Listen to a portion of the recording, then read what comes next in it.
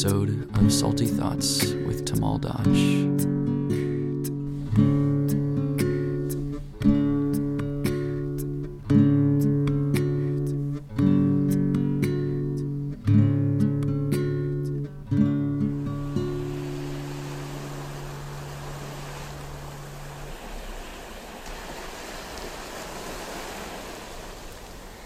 Allie Owens is our guest today.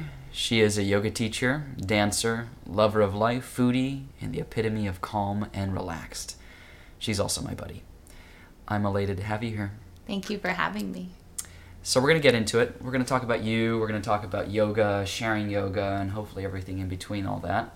But let's get started. We're going to talk about your story. Where'd you come from? I haven't known you for a long time. I don't even know your full story, so let's talk about it. Cool. Well, my name's Allie, and I grew up in Phoenix, Arizona, and I moved to California to attend UCLA. So I was in the World Arts and Cultures program at UCLA. I was also a dancer. I'm still a dancer, but I was a professional dancer at that time. And I grew up dancing my whole life, going to competitions, training in studios, that whole bit. And so as soon as I got to California, I auditioned for Clear Talent Group and got booked right away, which was pretty amazing. And I found that during the 4 years that I was an undergrad that I was kind of tossing between being a professional dancer and being a full-time student and all those sort of things. And over the course of, I guess, the first 3 years, I decided to take on a double major in communications. And luckily, the program that I was involved in allowed me to keep dancing. But I started studying more worldly forms of dance, if that makes sense. So instead of doing ballet and tap and jazz, which I grew up performing, I started doing samba and African and modern, and that's where I actually found yoga. So I enrolled in a course of yoga probably, I don't know, I think it was the fall semester of my junior year, and I loved the practice. It was in the evening, so it was kind of a way just to mellow out and chill out. So if I had an audition that day, it was a really great way just to relax and stretch out my body. If I had a really busy day studying or if I had finals coming up, it just really helped me to center and reground and kind of clear, right, all the clutter away so I could focus on what I needed to focus on to get a good grade. And so I had this dream of being a corporate woman living in New York on Broadway. I loved Broadway. I loved the performance of Broadway. I loved the stage. I loved all of that kind of stuff. So I actually went to New York for a summer, and I did an internship there. And it was the summer before I studied abroad in Paris. And so I spent about 6 weeks in New York, and I did the New York thing. It kind of felt like I was living the Sex and the City lifestyle that I used to watch as a kid. And it was great. I loved it. I worked for an off-Broadway company and did a lot of work with them. And then when I came back to LA, I started working for Nederlander. And Nederlander owns a couple of the theaters in Los Angeles. They own the Pantages Theater and they own the Greek Theater. And the Greek Theater is more of a concert venue, whereas Pantages is Broadway shows, and they're touring Broadway shows. So I started doing just kind of admin work for them on the side. And I was really lucky. My senior year, I got offered a full-time job, and they wanted me to start in April or something like that. And I'm also a really avid traveler. I love to travel. I love to explore, and I think that's part of like the World Arts and Cultures part of me that just likes to see where samba came from, where Zumba came from, how African dance is really practiced in these tribal settings, you know, all those sort of things. I really love to go and experience those sort of cultural dynamics, if that makes sense.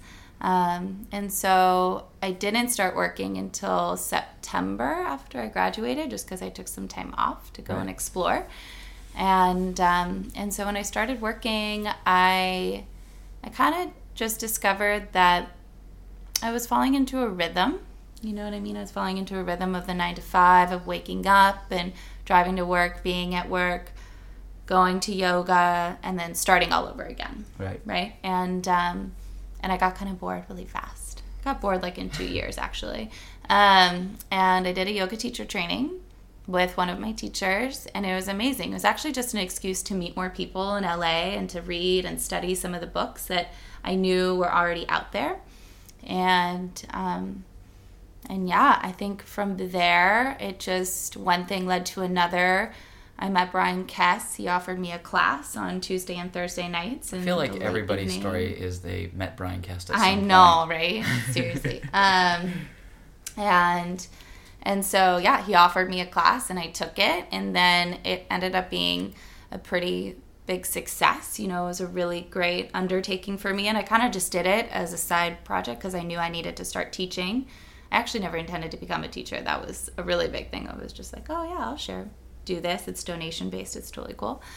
And yeah, and then things happened at work. Circumstances arose that kind of led me to reconsider my position with Nederlander in LA. And I did the same thing that I did after I graduated from college. I took off for a month. I went to Australia. I did a little personal sabbatical. And then I came back to LA literally just to keep teaching that class because I had grown so close to those students, and I just felt that I had a calling back here. I had a couple other things that showed up for me too, that just the universe was kind of directing me back to LA. So I started doing that, and then people started to pick up on the fact that I was a teacher, you included. You were a huge part of my success here, actually. I don't think I'd be here right now if it wasn't for you. Yeah, so even like, you know, getting introduced to different studio managers and all of that in LA, it just kind of led me on this path of teaching and practicing and sharing the gift of yoga. So it's been pretty amazing. A lot of stuff in between, but that's my story. That's awesome. Yeah. Let's backtrack a little bit. So let's talk about the correlation between yoga and dance, and why you feel so many dancers are drawn to yoga. I mean, I look at a lot of my students today and throughout the last 10 years of teaching, I feel like at least 50% of the student body are dancers or had been dancers at some point in their life. What is the big draw? Yeah, I think we have such a unique demographic in Los Angeles too, you know, because this is such an epicenter for commercial dance and performance. We're going to get a lot of people who are naturally performers or actors or dancers or aspiring people in the entertainment industry. But for me in general, I mean, I remember that first yoga class at UCLA, and I remember getting up into headstand and just having a moment of presence in my body, an instantaneous feeling as though I was here and I was right now. Because if I wasn't there and I wasn't right now, then I was gonna fall, stop, drop, and roll. And then also, you know, Warrior 3 was a really big pose for me because here I was really able to do a lot of things with my body. I mean, I was really flexible. I was a great performer. And I got into Warrior 3, which on the outside maybe looks like a very simple pose, but for a dancer is really physically challenging because it involves neutral rotation of the hips, balancing on one leg, core engagement. I mean, I just hadn't felt all these muscles before. So being somebody who really relates to their environment through their body, I mean, I'm so much about nonverbal communication and expression through movement. I just found not only that sense of presence, but also that sense of complexity that I really liked in the practice. And I think for myself, I was really missing spirituality. Like I felt that spiritual connection as a dancer when I'm moving and I'm in my body and I'm just, my mind is kind of blank, for lack of a better word.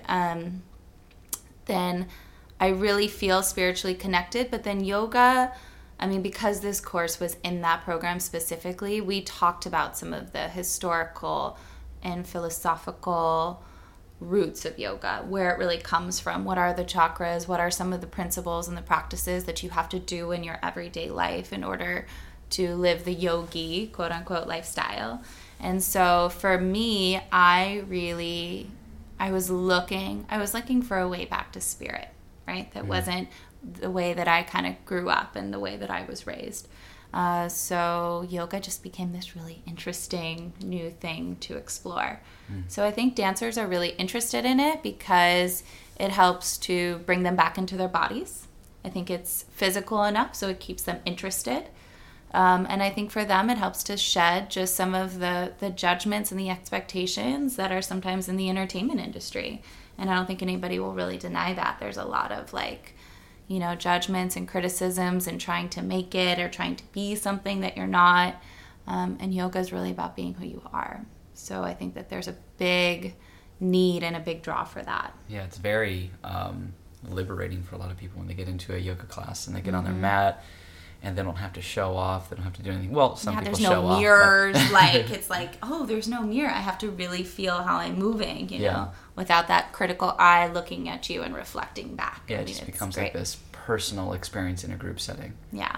Absolutely. I have a probably personal question for you is, how has your practice changed over the last few years, and what's your evolution been like? Sure. So I think for me, yoga was kind of like an awakening experience at first, right? When I first was learning, it was very awakening. So I was really interested in learning all about it. And then it became kind of like a checkout practice, if that makes sense. So it kind of was a moment for me to check out and get out of my work life. And so I would just go and not really think about it. And then over time, I started to check back in. So I think we all hit these like peaks and these plateaus in our physical practice specifically. And for me, when I became a teacher, I'm always interested in asana because I'm a dancer and I love to move. But I became much more interested in the meditation and in the mindfulness and in Ayurveda and in some of the nutritional aspects of yoga, right? So my practice has definitely changed just in the fact that I'm around the physical practice so much more, right? So not to say that I'm less interested in that, but my focus has definitely shifted. I've slowed down a little bit. Right. So I wanted the hard vinyasa power classes at first, and now I'm leading more yin and restorative and gentle yoga, and I'm taking, long periods throughout the day just to sit and watch my mind. And so I think my practice has actually slowed down to a certain extent over the last few years, but it's also sped up in other ways. So that's kind of the eightfold path that you go on, right? You start with the yamas and niyamas, you go to asana, and then you go to meditation and the concentration and all that stuff. So I feel like that's just a natural evolution, especially if you're around yoga so much that you realize the yoga poses can only take you so far. And then you're like, well, then what else is there? What else is there to do besides, how many up dogs are you going to do and how many down dogs are you going to do before you realize, okay, I got to start uplifting myself in other ways, not just uplifting this temporary physical material body. And when you start kind of flirting with the philosophical and spiritual aspects of yoga, you realize, wow, there's so much more. If you really dive into Patanjali's 8 sutras, you realize there's an enormous mountain of stuff to tackle, and it's such a process to even start the first couple. And a lot of them are super challenging for people, especially in the yamas and niyamas of, gosh, how do I do this? It's like life-changing for me to just start the process of the basic things of ahimsa or satya and all these different aspects that in our society, especially with Western culture, seem very unnatural. It's like reversing our habits that we're raised with, of what we eat, what we say, what we do. And I think your evolution is just very natural, especially for individuals who are aspiring to continually grow. Yeah, the only thing I would add to that is that, in my studies over the years, I've worked with different energy healers and gotten into that work. And so the chakras have become such a beautiful part of my life, and they've helped to re-inspire some of because whereas like the poses can get really redundant, right? It's helped to re-inspire a new sense of feeling, like a deeper feeling in each of the poses. So whereas, you're just kind of learning the mechanics in the beginning, it starts to become more of an an energetic or a subtle body experience, and you're less interested in really the performance of the poses, but like what's going on underneath it. But I think some of those lifestyle changes are much more challenging to make. Yeah. I mean, even a simple thing like adding lemon to your water or cutting caffeine or whatever it is, you know, those things, it kind of takes a deep mental retraining, you know, for you to actually, you know, go back and start to ask questions like, does this work for me? Is this working for my highest good? And to turn down maybe opportunities to do the things that felt so like an automatic yes, right? You know, and to make new lifestyle choices. And what's really beautiful about that process, though, is that you start to attract, right, other people who are interested in the same sort of things that you are. You know, your community actually starts to grow, and you get to meet people who are into the health and into the wellness, and they're supporting you on your path, and everyone's talking about this stuff. I mean, that's what's great about yoga and the community, is that you have a lot of like-minded people all basically supporting each other through this kind of like undoing and then reconditioning, if that makes sense. I mean, I couldn't agree more. I think that it just in general with, let's say somebody is living a lifestyle that is completely unhealthy. Let's say they get up at 3 p.m, their first meal is just bacon, eggs, a Red Bull, giant cup of espresso, go out, party all night, take a bunch of drugs, such and so forth. That's like an extreme example. But let's say that person starts to wake up a little earlier and maybe does 10 minutes of yoga. Usually you start to see evolutions. I've actually seen some friends who just got addicted to substances, totally messed up their life, but they just started doing little tiny changes, like, cutting caffeine and these different things. They just started doing little changes, like adding little yoga. It starts to change your consciousness, starts to make you want to do things that are healthy and beneficial emotionally, psychologically, spiritually. And that person can start going further and further the more they add these things, because the more you start doing positive change, the more it inspires you to change yourself and share it with others, and you start to attract like-minded people. Similar, like when you hang out with people who are in AA, they talk about you hang out with people who are just wanting to party and do drugs, you're most likely going to do that. But then you hang out with people who are like-minded, that want to uplift your consciousness, or used to be addicts but now want to change. That's why they have a support system. You automatically are wanting to change and evolve. And something that you were talking about with, bringing in chakras and things like that into just your teaching style, yes, we're pretty much taught in teacher trainings the basics of anatomy, of Western anatomy, muscles, bones, tissue, joints, and then you start to get into what I call Eastern anatomy, and you start to learn about chakras and nadis, and you start to learn about energy healing and meridians and all these things that have to do with your subtle material body, and it makes it more fascinating and more interesting. Which I guess could actually lead us into another question is, do you get burnt out on teaching, and do you feel it becomes redundant, like a habitual action? I know myself, I get burnt out often, and I have to do specific things to make myself still interested, similar to what you're saying with, you're adding the chakras in, it makes it more unique and makes it inspiring. What are some of your tricks? I mean, I'll share some of mine if you share some of yours. Totally. Definitely want to hear yours.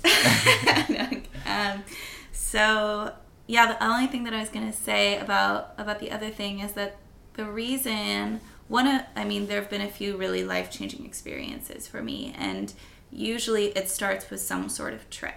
Usually it takes me to get out of my current environment, if that makes sense, and to go away and to do something like a yoga retreat or a 10-day detox or a meditation retreat, something that just kind of pulls you out of your routine so that you can kind of gain a little bit more perspective and outside awareness of like, we can live life like this. Or maybe you just develop an appreciation for the life that you live here.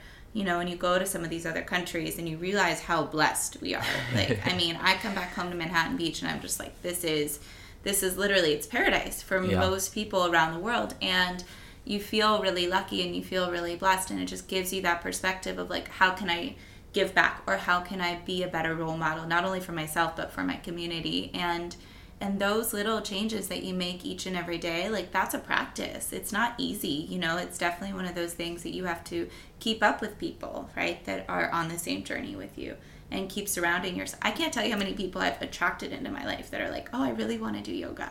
And I'm like, oh, okay, great. So like, you pull them in, you know, and it's really great. And you see them through their journey too. So it becomes like a really fun thing. But I do think there is something to be said about stepping outside of your comfort zone and maybe seeing something and traveling a little bit.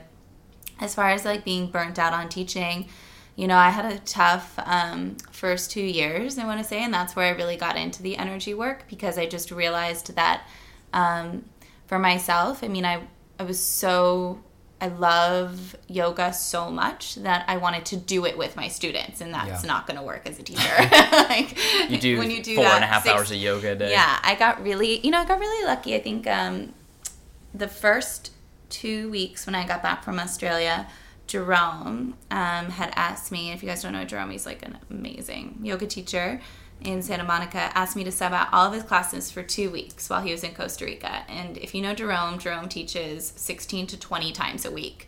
And so I automatically said yes, because I knew I needed the money, I knew I needed the experience, and I was just honored that he was asking me. Yeah. But then I remember teaching 3 classes in one day, and literally between classes 2 and 3, going home, laying in my bed, and throwing the covers over my face and just asking myself how I was going to make it through another 90-minute class. Because as a teacher, you give a lot. You know, you give a lot of yourself, you get a lot of your energy, you hold space for people, and that is a really beautiful thing. But that in and of itself takes its own level of stamina, right? And I lost my voice like the first 6 months. I was constantly losing my voice, so I had to do things to clear my throat, or drink tea, or strengthen my vocal cords, and I didn't even know how to do that. You know, I mean, all those little things that I think we don't really learn. You don't really learn in a teacher training. Maybe some teacher trainings that you'll kind of go through that process, but you know, it can be really energetically exhausting if you don't take care of yourself. So I started doing a lot of energy work. I started doing a lot of clearing and meditation, and I also made time for myself. So I think that that's a really important part of that process, is just making time to practice yourself. For me, it was cooking for myself. So like, if I was feeling depleted, then I would go into the kitchen and I would make something that's healthy and nourishing, things that help to uplift, you know, my body and give me more energy. You start to realize that food is not pleasure, it's really a necessity. And to put good food into your body is like putting good fuel into your car.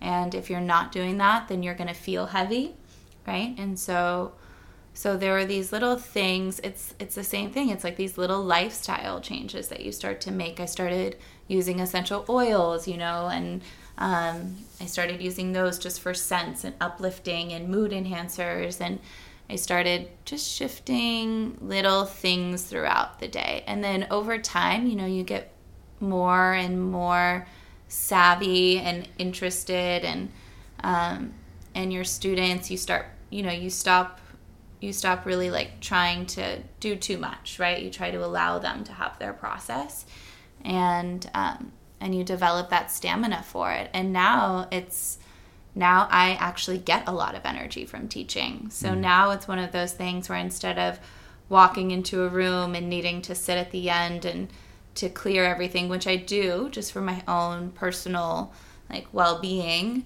I actually get a lot of like inspiration and energy from showing up and teaching and sharing and seeing, you know, people transform. It's a miracle, you know. I mean, I almost feel selfish doing it sometimes, because I'm like, you know, I know you're getting a lot, but I'm getting a lot too. So thank you. I'm really grateful. So yeah, I think my tricks are just make time for yourself, eat well, you know, maybe even take a trip or two for yourself, you know, go on a yoga retreat, or just take the day off, schedule days off. That's a hard one for me. It's definitely a hard one. People are like, oh, can you cover that class? I'm like, yeah. No, wait, no. It's my only day off this week. I should not do that. And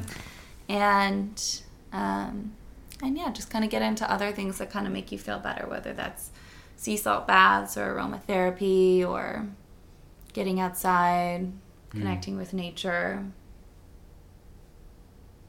Those things. When you're talking about losing your voice, you made me thirsty. I need some water. I know. So what are your tricks? I totally agree with you. I think that you have to make time for yourself. And then, I mean, personally, I do things also that are, I guess, un-yoga related that also just make me step outside of the yoga room. I just, teach so much, especially when I do so many teacher trainings, and I'm just like talking about, chaturanga for 10 hours. So I just go off and I do something that is un-yoga related. I'll just go to the beach, I'll surf. I also got into Brazilian Jiu-Jitsu years ago, and I still do it a lot. And which is definitely beats up the body. It's not as healing as yoga for sure, but it definitely, I like martial arts. It changes your perspective on a lot of things, and it also helps you burn energy, clears your mind, de-stresses it. Similar to some of the results you get from yoga, but just in a less passive way. But for actual yoga classes themselves, I do specific things every week. I have a ritual now, and the ritual for making my classes, where I feel just super excited to do them, is I had to problem solve. So there was a point in my life where I was teaching just way too much. There was a point in my life where I was teaching 20 to 25 classes, and I was burnt and fried. And I had to sit down and say, okay, my class sucks. I had to be honest with myself, and I could see it sucked. And not only did it suck, it was just because I was so checked out. And I'd been teaching for so long and teaching too much that I literally was checked out. So I wasn't invested in it. So if you're not invested in something, the students are going to pick that up, and your class is just not going to be authentic anymore. So I'm like, how do I make this authentic? And I realized I have to inspire myself to actually get in there and do it. I have to want to do this. If I don't want to do it, and the whole time I'm there, I'm like, lift your right leg up, lunge the right foot crescent, it just becomes horrible. And I found myself not even wanting to be in a yoga room. I'm like, that's a bad sign. I'm supposed to be doing this. I'm supposed to be helping people. I don't even want to go in there. And that's how burnt out I got at a certain point. So what do I do to change that? And so one, I cut down my classes. I'm like, I have to, like you said, reserve your energy. I still am not good about having one day off. I currently don't have any days off, but I'm getting there. It's hard, because we do like 2 or 3 classes, and we have so much time in between, right? So you think, I could do this every day, but there is something really nice about having a day where you wake up. You need a day. Yeah, you need a day for sure, and I'm working on it. But once I get that day, that's all good. But right now I'm still inspired, and so what I do is I make sure that when I'm going to teach a class, and this doesn't apply to all teachers because not all teachers play music, but I realized also some things that I was doing were environmental that were making me burnt out. And a lot of teachers are guilty of it around Los Angeles. I mean, no judgment because I obviously did it for years, but I go to some teachers' classes and they're still playing the exact same music they played since like 2008. Right. Do you know what I'm saying? So and they're still teaching the exact same class they've been teaching since 2008. Do you know? So I'm not saying I'm better than those people because I did the same exact thing for years. I teach the same class, same music, didn't change anything, and nobody wants to watch. Yeah, some people watch a movie once, twice, 3, 4 times, but after 980 something times of watching a movie, you don't ever want to watch that movie again. You're falling asleep in the middle. Yeah, it's like, what is going on? Same thing. It's like I wasn't invested, so I realized, okay, I need to go back, reassess. So I reassessed. I only taught like 12 classes a week, which is still a lot, but I felt better about it. And then from there, I realized I wanted to change my music. And not only change my music, I was going to make a point to change my music at least once a week. So now every Monday, I set aside and I create an entire new playlist with a song I've never even played before in class, every single time, every week. And I've been doing this for a few years now.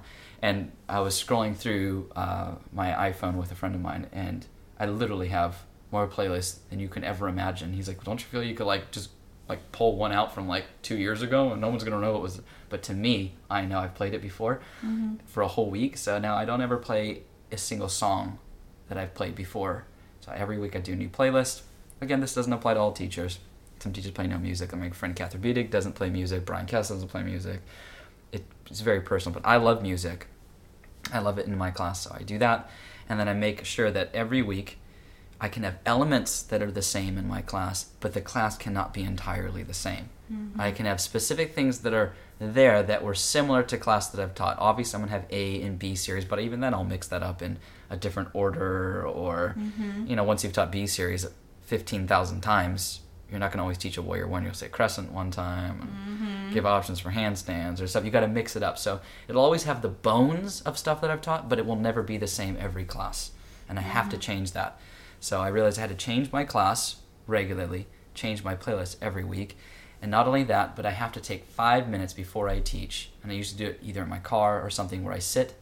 And no matter what I've gone through, and I've gone through a lot of stuff over the years, like family members passing away, crazy stuff happening right before I'm supposed to teach a class. And, classic rookie mistake as a teacher, I would go in there and bring my own shit into a class and try not to, but I am. And I'm like in this dark mood, oh my God, all this stuff. And you can't do that because the class isn't, I realize, is not about you whatsoever. It's about the people in the room. So I take 5 minutes, clear my plate, clear my head, no matter what's going on in my life. I go into that room and I go, I am your servant for the next hour and a half, and I am happy to be here, and I love you guys, and I want to share this with you, and I have to genuinely go in there and give it everything I got, even if I'm tired and my mind isn't all there, because we all have those days where you have continual brain farts and you can't avoid that, but I go in there and I give it everything I have, and I have to set aside those 5 minutes before I walk into that room, and then when I do that, I get what you get. As soon as the class is done, I feel super contact high from being around those people. Totally. And I'm like, all right, let's teach another class. Let's go. Which is the exact opposite response I had in the past, where I'd teach a class like, oh, God, I never want to teach another yoga class again. I'd be like, leave out of there so tired. And I'm like, that's a horrible place to be. Now when I leave a class, I'm like, all right, let's do another one. Let's go again. Let's go take a class. I feel amped up and I feel inspired. And then the other thing I realized is I have to care so much about what I teach. So like, I got obsessed about my class. Like if I say mix up my right and left, even one time in a class, it bums me out a little bit, and I'm like, next time I'm going to give it even more because I wasn't paying attention, and I'm going to give it all my attention.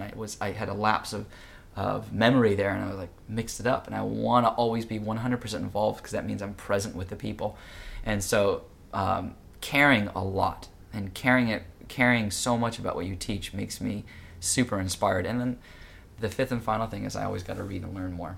And if I wasn't learning more, I get burnt out because I have nothing else to share. So reading and learning more about yoga, it's endless. Whether it's poses, philosophy, breath work, meditation, subtle body, like chakras and stuff you gotta always learn more. And if you don't learn more, you're gonna get burnt out because you have stuff that you feel like you're just on continue autopilot with a tape recorder playing the same playlist over and over, and then you're the playlist talking. So. And then there's other aspects that I add into a class that I didn't do probably when you met me. I was teaching kind of mellow yoga, and then I just had a lot of fun teaching over-the-top hard classes. Yeah. And that's not for everybody, again, but for me that was exciting. And because of people's energy gets so high, it got me really excited and energetic about it. So even my style changed. And those are definitely teachers' personal preferences of how they're going to teach their class. But those are definitely things that I add in to stay inspired and to stay intrigued with what I'm doing. And then I started teaching meditation and sharing a lot of stuff I grew up with in a yoga ashram, and that has been something that I've loved doing in teacher trainings for years. Like it's like my favorite thing in the world, but now I started teaching little workshops on it, and that has just taken me on a whole nother road.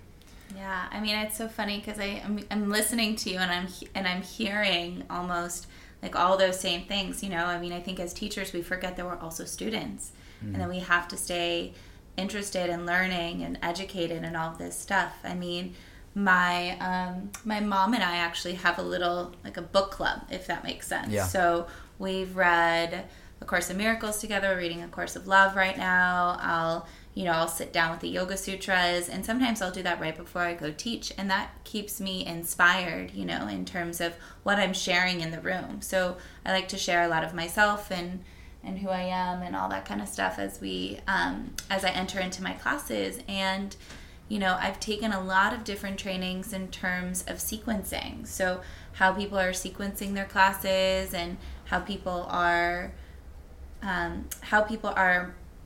piecing together, right, the yoga asanas. Because we've seen, very traditional Ashtanga become something way more expressive through Vinyasa. Yeah. And then we've seen some of the classical poses get transformed into these interesting and these new variations, which I think is a really beautiful thing.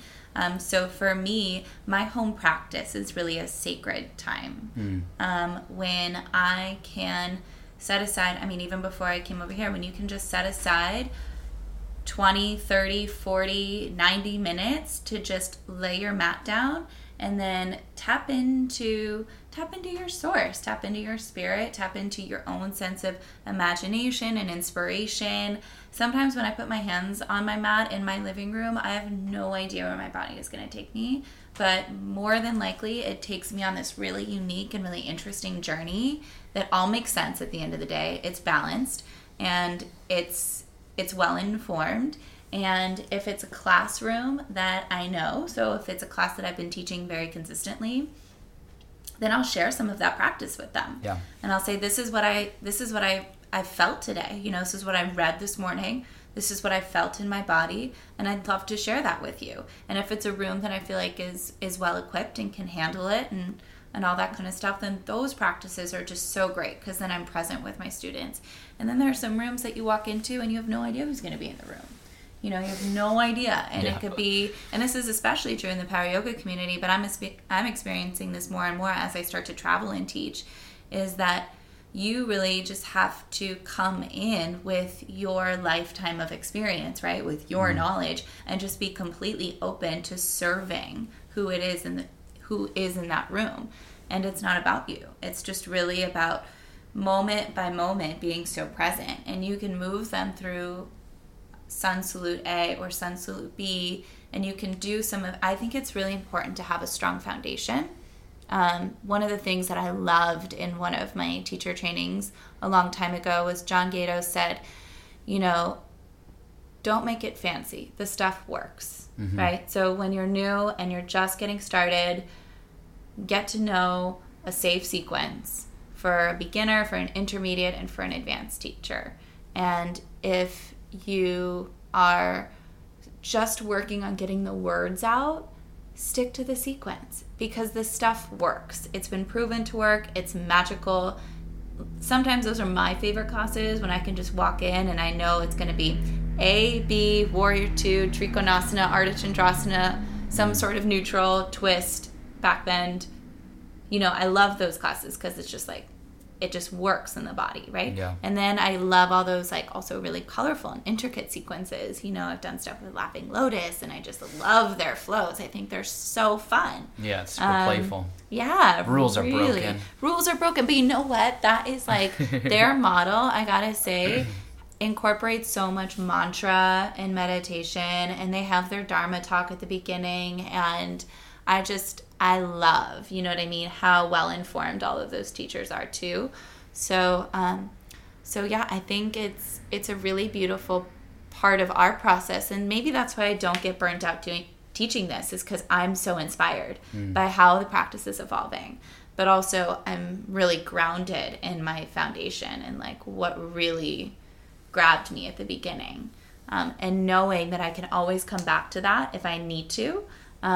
But then feeling free to explore, right? This is chakra 1 and 2. Have a strong foundation, explore and be creative, right? And it just depends on how well you know the room and the students in there, and how present you are, if you're really able to read their energy and how it's transforming. Yeah, and the energy can be so different and dynamic. I'll go into a class and there'll be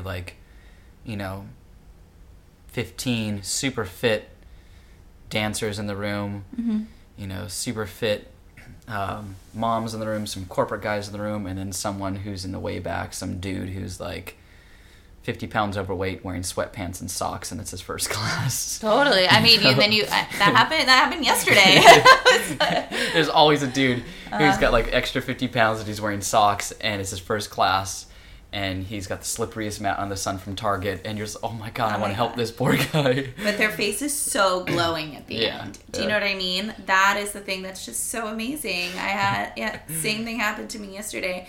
And, I think I had a fear for a while around teaching people who weren't like me because I just didn't know what to do. I was like, does that feel good? How does that feel? You know what I mean? And then you start working privately with people, which I love working privately with people. I love that one-on-one. Yeah. I love that instantaneous feedback. I love learning about people and their life experiences and tailoring the practice to them. I think that's the way, asana was originally taught, right? Was teacher to student. And I find that I learned so much more about the practice and about myself in the practice. I mean, you're so responsible for some of the energy in the room too. I think you told me that a long time ago. It's like you might see a bunch of people who are really up and giddy at the beginning of class, and you're like, we're going to start in child's pose today. Yep. Like, ground it down. Or you see a lot of people who are really, kind of like somber, and they're kind of like lurking around, and you're like, we're going to start standing in Tadasana. Yep. And you just flip it right away. And I think that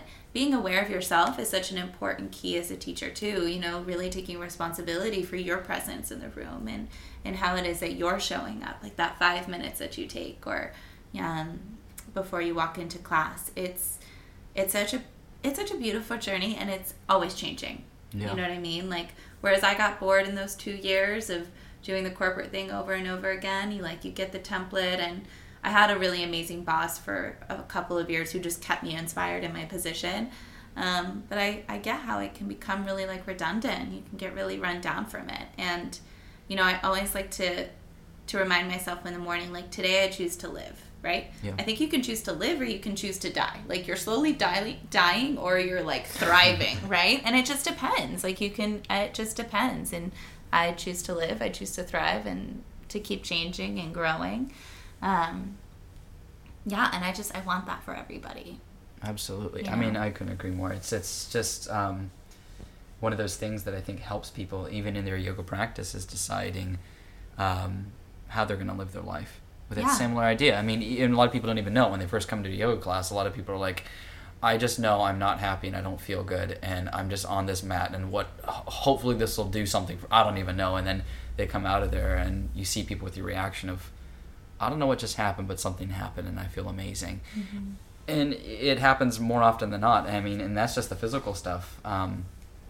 Yeah, and you feel that too, I always remember whenever I walk into a class as a teacher, how good I feel after I've taken a really good yoga class. And I'm like, oh, I can create that experience for everyone in the room. You know what I mean? Mm-hmm. More tears than I can count have been shed on my mat. And you never know what people are going through, right? Mm-hmm. And so knowing how transformational my practice is for me really helps me to show up for those who choose to spend your time with you, right? Yeah, I mean, I've had students come up to me and tell me things like, oh my gosh, my father just passed away, and mm-hmm. it's been the last 2 months that I've been grieving, and I've been coming to your class every day, and it really helped me through it. I mean, that is just, there's not even words to describe somebody saying that to you. It's just, you can't put a price on it. It's mm-hmm. just completely overwhelming with the feeling of gratitude to be able to teach and share this stuff that it helps people so much, and also uplifts you, and you're so happy that you're able to help uplift somebody else. Mm-hmm. I mean, they say that 1 in 3 people in the world say they're happy. Only 1 in 3 say they're happy. Mm-hmm. This means the majority of the world's population is unhappy, and like we were talking about, there's definitely unequivocal proof that yoga is helpful. Mm-hmm. It can heal them, and that's just the physical stuff. But I'm curious to see what kind of changes will happen with people if they start adding in more than just the physical. They add in the meditation, Patanjali's 8 sutras, and we're not diluting it anymore or commercializing it or westernizing it, but we're actually trying to take it as its ancient traditional format and see what will happen. And I think that 1 in 3 will change, and that people will find satisfaction and happiness. And I'm curious to see and ask you, how has yoga changed you, mm-hmm. And your outlook on life? Yeah, I mean, I think, like I said in the very beginning, yoga really added an element of spirituality to my life that I felt was missing. So just even a faith, right? That there was a universal consciousness or something out there, right? That was kind of helping to drive this destiny, right? Or even, create some sort of meaning for your existence. And I think that when people get in touch with their purpose, it really turns them on, what they become passionate about, then their lives start to change. Because every day they wake up with a new meaning. And, and I love those purpose-driven businesses that are about something that is bigger than just themselves, right? And you know that you're here for a reason. And you're here to really be with people. Like I said, you're really here to live. And I think that as people become a little bit more self-aware, if that makes sense, and take responsibility for their lives and start to make choices. I mean, I can't even tell you, I had to shed even just the communication, right? All the shoulda, woulda, couldas. Like, I should be doing this. I could be doing that instead of doing this. I would have done that if I didn't have to do this. Like, really letting go of have to. And really letting go of I don't have time. And really embracing my own personal choices. And saying, I choose to make time for yoga. Or, I would love to take that trip. Let's figure out how to do it. So being more solutions-based, I guess, rather than more on the other train, really just helped me to step into my power and to step into my potential, I think, and figure out what it is that I am truly passionate about and what is my purpose and why do I wake up every day. And when I jump on the phone call with that person, not really having any expectations, but just kind of seeing where it goes. I mean, even this, right? You have no idea where the conversation's going to take you and what's going to grab you and all those sort of things. So I think that happiness factor, my energy worker told me something a long time ago. She said, happiness is the state of the mind, but bliss is the state of the body. So you can kind of think about what makes you happy, right? You can think about the things that you do every day that bring you joy. Hanging out with my partner makes me really happy. Getting outside and being in sunshine makes me happy. Moving on my mat makes me happy. But then the feeling that you get, the embodiment of that experience is what causes your inner vibration. And if your inner vibration is on this positive current, what people don't realize is that is our natural state of being. That's our natural current of life. And if we can kind of keep going down that stream, then all of a sudden all these fish are going to want to join, right? Everyone's going to want to join the happiness train. And I think that as we're seeing our practices evolve, as we're seeing our practices evolve into meditation, into cooking, I love to spin. So I actually I use my yoga while I'm on that bike. And sometimes I'll see myself stop 10 seconds before the finish line. And I'm like, what's that all about? You know what I mean? And so I'll start to observe myself in other areas of my life. And to me, that's the yoga, right? That's really being present, and that's really being in the now and asking questions and saying, instead of slowing down just before you finish, can you speed up a little bit? And what does that do to my psyche, right? What does that do to some of my conditioning, maybe from this life, past lives, whatever it is? And I love that process, right? So then you start to bring this practice into all areas of your life, and how you talk to your kids, or how I interact with my mom, or how I handle a challenging situation, even when, how you handle grief, And so I think that, like I said yoga used to be a checkout experience. It was that 90-minute just escape. And then you start to realize that, that 90 minutes can stretch. That can stretch into an hour. That can stretch into a day. And then that can stretch into a week. And then that can stretch into the rest of your life if you choose.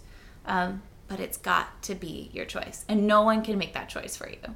And if you try to force that upon anybody, if you try to encourage other people to do it, then that's the time to take a step back. Right? And just keep focusing on yourself and your practice and your own personal journey, and just encourage people to to do that for themselves. Because I think everybody wants to be empowered in their life, right? Yeah, we have enough marketing messages out there that are telling us what to do. And I think also, what I try to encourage people to do that can create, I feel, a different kind of happiness. So something I've been talking about a lot in classes at the end in our meditation is, so if material things were going to make us happy, Mm-hmm. and we live in America, which is one of the wealthiest countries in the whole world, yet 75% of every American says they're unhappy. And that clearly states that material things are not going to be the source of happiness. Because if material things made us the happiest, we should say we're 100% happy in this culture or in this country or close to it, but we're not. So, I mean, what I encourage people to do is to become philosophical. And it's like you were saying, being able to accept that there may be a higher power or something out there that is guiding us. And, not to say that there's no free will. There's obviously free will. You can choose what you want to believe, whether there's a God or there's not a God. It's totally up to you. But what I encourage people to do is just get a little philosophical and become a little more introspective. There's this wonderful story that I share in teacher trainings a lot. So Sir Isaac Newton, he is obviously a world-renowned scientist, discovered the law of gravity. He also had another friend who was a world-famous scientist. But the difference between Sir Isaac Newton and his friend is Sir Isaac Newton was a theist and his friend was an atheist. And they'd have philosophical debates about whether there was a God or not a God. And his friend would always be like, dude, there's no God, okay? It was just this big bang, all this stuff kind of unfolded, and all this shit just happened. And which is totally cool and fine, but they would get in these heated debates, and Sir Isaac Newton just said, hey, man, in so many words, I need a break. Yeah. So they took a break from each other. Meanwhile, Sir Isaac Newton built a mini solar system that was electronic, with all the planets orbiting the sun, and he set it in his living room. His friend comes over, knocks on the door. Sir Isaac Newton runs to his desk, turns his back to this amazing mini solar system with all these planets orbiting the sun, and he's tinkering at his desk, and he says, come in! And his friend comes in, and his friend can't help but notice this incredible mini electronic solar system whipping around in his living room, and he goes, whoa! Who made this? Who made this? And Sir Isaac Newton goes, nobody, it just happened. And he's just tinkering at his desk, and his friend's like, come on, man, who made this? And he goes, nobody, it just happened. And he goes, you think I'm an idiot? And Sir Isaac Newton turns around and says, I don't think you're an idiot. He goes, but I think it's kind of strange and ironic that you absolutely demand that somebody made this small, insignificant mini version of the real thing, but the real, more impressive, big thing, you absolutely deny that somebody made it. Yeah. And all of a sudden open up a conversation. So really what I encourage people to do to start to open up the gateways of what I call yoga happiness or Ananda blissfulness, Santosha contentment is get philosophical, have conversations like me and Ali Owens are having, ask friends about their philosophical ideas, meditate on it, reflect on it, and see where that road takes you, because, I mean, you have nothing to lose and everything to gain. At least that's my perspective on it. And when you can do that and you have these conversations, you don't know what kind of doors are going to open up and how electrified your consciousness will get. Yeah, it's, I mean, what I always like to come back to is that you could be right? This could just be a big pile of rock, lava at the middle.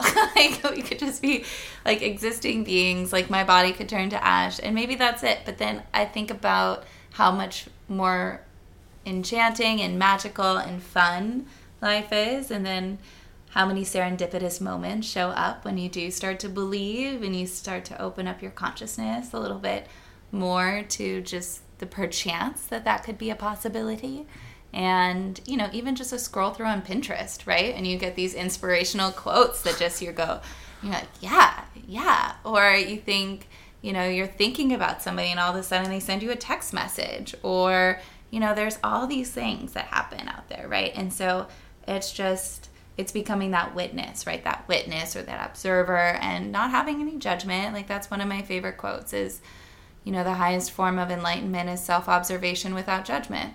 And I think that that's a great way to just look at your life too. Just self-observation, no judgment, observe, reflect, absorb as much as you can, keep what you want, leave what you don't, and just know that that's your choice.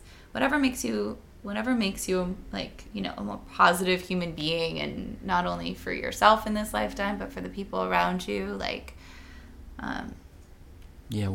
one of my in yoga, they say your first spiritual master, your first guru, should be your father. And for obviously a lot of us in the world, it's probably not that way at all, depending on what your upbringing is. But my father was definitely my first guru or first spiritual teacher. And he passed away when I was a teenager. But one of the things he always said to me growing up was, there is a huge difference between belief and faith. Mm-hmm. And belief is something that can change. When we were a kid, we believe Santa Claus is real because we believe it, because people tell us it. But then when we get older, that belief changes and we realize there's no big fat guy with a red jumpsuit and a beard jumping through your chimney and giving you presents. How'd that bicycle get down here? Yeah, that bicycle get into that. I don't even have a chimney. He jumped through the keyhole. But reindeer don't fly. And then you have belief that so many things happen. You have belief that Superman is real, or all these different things, and your belief changes. But faith is founded on spiritual experience. Mm-hmm. Spiritual experiences that traditionally are founded upon sutras or scriptures. And so, like we were having this conversation now, obviously it's just really, especially in the beginning stage, it's just about being inquisitive, being open, and seeing where that road takes you, and then deciding whether this stuff makes sense or it doesn't make sense, if it's totally if it's all nothing, or if there's something really to it. But if you get the answer that something is really to it, you got to follow that calling, because otherwise you'll feel like you denied yourself something. How when there's something speaks to you in your heart or your gut, and you're like, oh dang, I should have listened, I shoulda, woulda, coulda, like you said in the past. You got to open up to the callings. Something I did want to, since we're on this topic, address is, how do you feel yoga can help with the edification of future generations, and how do you feel, or what do you feel yoga has to offer for all the young people coming up into the world? That's kind of along the lines of what I was going to say, right? I mean, even when you come down to like the koshas, right, the layers of the body, yoga is so beneficial for your physical body. I think that we have a lot of habits, right, that we do in our everyday life, whether that's slouching or driving, or even if you're overly fit and active, yoga can offer you the flexibility that your body needs in order to stretch out. It can give you the strength and the stability that your body needs in order to, like for me as a dancer, restore stability and a sense of grounding. So, for younger people as they're coming up, I think we're starting to reject some old ways of thinking and some old patterns, and we're starting to really ask questions as to why certain products or certain businesses are running things. And as we become more conscious, we can start to make choices that are more in alignment, right, with our natural way of being.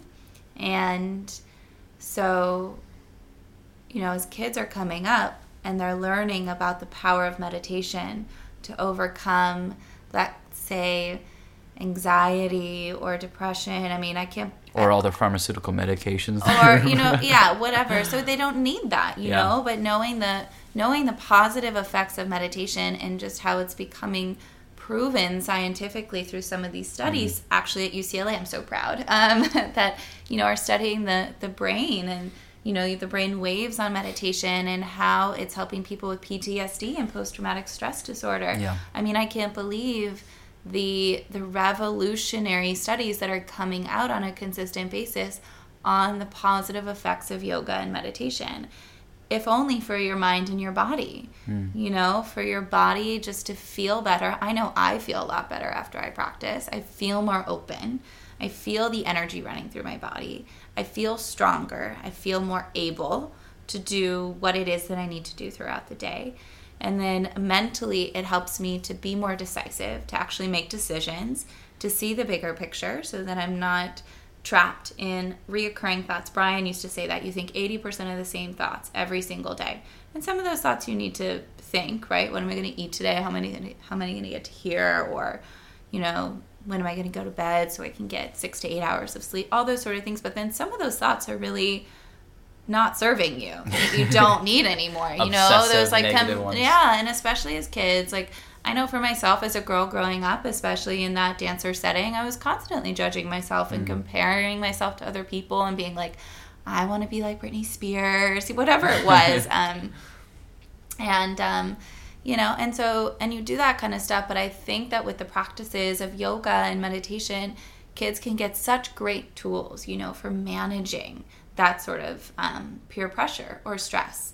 And I think that it's great that adults are learning these practices and that parents are bringing this into their education with their kids. And one of my dream projects is to bring yoga to school teachers so that they have these tools to use with kids in the classroom. So when they have 40 kids running around and they can't settle them down because they need to learn their basic mathematical skills, you can do something like a pranayama exercise. Yeah. You can do a breathing exercise that helps you just to come back into your body, to settle the energy down, and just to be here now. And I feel as though if people start living even just those, those first initial basic things, take care of your physical body, eat well, take time to reflect instead of react so much, right? It's about responding and being conscious of of how you are being in a situation or react. I mean, I remember getting I should be saying this on a podcast or whatever. I got into an argument with my mom recently, and I just remember I just sat there and whereas the little kid in me kind of wanted to fight back on everything that she was saying, it just stopped. And I let her speak, and I let her move through the motions of and really listening, right? We love your mom still, though. I love my mom. But really listening to what she was saying and not taking it personally, and then to stop and choose the response, right? Yeah. So it became less about fire versus fire, and it became more about the only way to stop fire is to water. Water. Right. Absolutely. So it was so cool. It was so cool to just have those tools to tap into and to be less reactionary in that way. So I just really believe in this practice, and I really believe in the tools that it can, that it can bring into your life so that you can really live a beautiful life that's more just enhanced and loving and all those sort of things. So it was great. And then, we kissed and made up, and it was awesome. I mean, it's incredible how many people are practicing yoga. I mean, in America, there's 20 million people practicing it regularly. 20 million, that's a lot, and it's growing every day. And it's of all varying ages. There's people who are little kids. I have this 7-year-old kid who keeps coming with his mom to my classes at Yoga Salt. But in the same exact class, there'll be somebody who's 75 years old taking the class. So it's all age demographics. But something that, always makes me feel a little probably uncomfortable is the idea that yoga is going to be for the privileged, that it is for somebody who can only afford to buy a $100 yoga mat, $75 skitless towel, $200 yoga outfit, and it starts to become one of those things that's for the elite, and it becomes something that's not accessible to the general public, which is something that I really don't want to see happen. It's actually one of the reasons I started this free podcast, is so that we can actually share conversations like this, so that we can share information like this to the general public, so that they can take some of these ideas off the mat and into the world, into their daily lives, and hopefully it can help elevate them. And my question really to you, I guess, through all of this is, what is your thoughts on the commercialization of yoga? Yeah, so it's so interesting because we're seeing social media, right, as a platform for sharing yoga across... #podcast. Totally. Salty thoughts. And so I really believe that social media is a beautiful tool for connecting with people all over the world. I think it's amazing to keep connected on this virtual platform. I think it's spreading awareness of topics that need to be discussed that maybe were hidden underneath the covers at some point in time. I love how fast things get shared through social media. And I love that it's reaching more audiences. I mean, I really love that I can film some classes on certain websites that are an affordable cost, that are $7 to $10, $15 a month, and that you can get unlimited access to some really great teachers. Definitely. We are so lucky in LA to have so many amazing and incredible teachers and teachers and people who, you know, I mean, it's funny because now even I was in India in October, and you're kind of starting to see how their culture is getting influenced by the social media culture here, and all of that kind of stuff, like all this sort of transparency that's happening. Hashtag Bollywood. Yeah, exactly. And so I think that there's a really beautiful part, actually, to the quote-unquote commercialization of yoga. I also have a fear, actually, around what people's interpretation or understanding of yoga is. And I have a fear that people are going to think like, oh, I can't do that because I'm not a bendy body, or I don't look good in a Lululemon outfit, or whatever it is. So I do have a fear that unfortunately some people are turned away from the practice based on the commercialization of yoga on social media. But I think that even through my own process of unraveling what that is, just really coming back again to yourself and like asking yourself what it is that you need, and knowing that yoga is this multidimensional practice, right? That is really founded on meditation, right? And being with yourself and coming into the present moment and taking action towards steps, towards, taking social action, right? Towards steps for the greater good. That's the Bhagavad Gita and the Yoga Sutras, right? And, I think that there's a place for everything, right? There are people that can afford the expensive yoga memberships and the private lessons and the nice yoga gear and all this kind of stuff. And then I also know for myself that when you take that all away, right? So this is my home practice. When I take that all away and I just wear my whatever clothes that I have at that moment, which is usually something that I've worn for the last 5 years, no joke, and it's just me and my yoga mat, then you start to realize that all that stuff doesn't really matter. Does it make your life better? I mean, whatever makes you happy, but don't allow your happiness to be codependent on a product. Yeah. Or on anything else. It needs to be that bliss needs to be fostered from within. And that's what this practice really offers, right? So I appreciate the commercialization because I appreciate how it's spreading the practice. Yeah. But I think that as teachers and as influencers and as people who are constantly out there in the social media sphere, we also have a responsibility to make sure that we're sharing the wisdom of these teachings. Yeah. Yeah. So it doesn't get lost. I mean, yeah, you can't be dependent on the clothes you wear. I mean, the shorts I'm wearing right now, I've had them since I was 5 years old. These used to be pants. I'm just kidding. Okay. You guys are like, wow, really? My God, Tamal's really saving his stuff. Oh no. No, absolutely. Yeah. And I again just feel like yoga is something that should be shared freely, and it should be shared in so many different outlets. Like, I do appreciate the commercialization of it as it is spreading the word, but at the same time, it's got to be a place where, like you said, whether people can practice online for free or make it very, very inexpensive, or give outlets where people can actually go to a studio. And there are donation studios out there. There are places out there in the world that are also just completely free for the public to enjoy. But my dream is to eventually create some kind of atmosphere where people can do teacher trainings on a donation basis, do meditation retreats and just crash these things and learn and grow without having any kind of financial restrictions.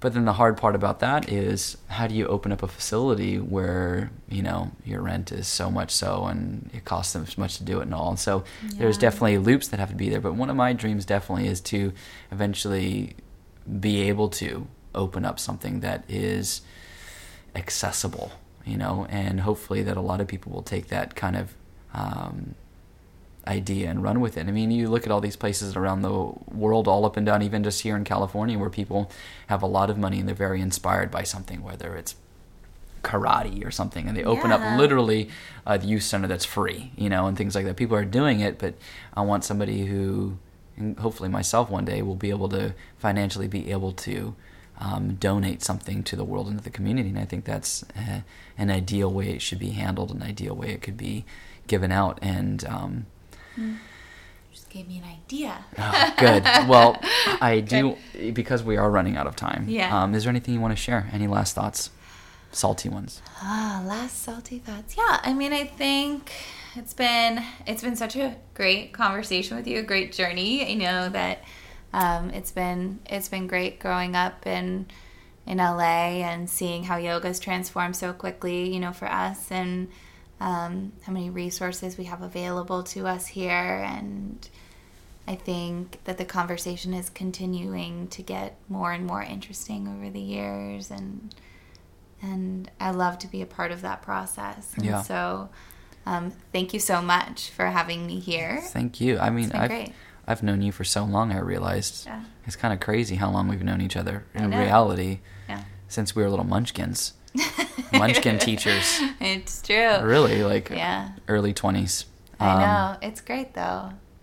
Anyway, it's always great seeing you, and thank you for coming in, sharing some of your wisdom. Absolutely. For all of you listeners out there, until next time, namaste. Namaste.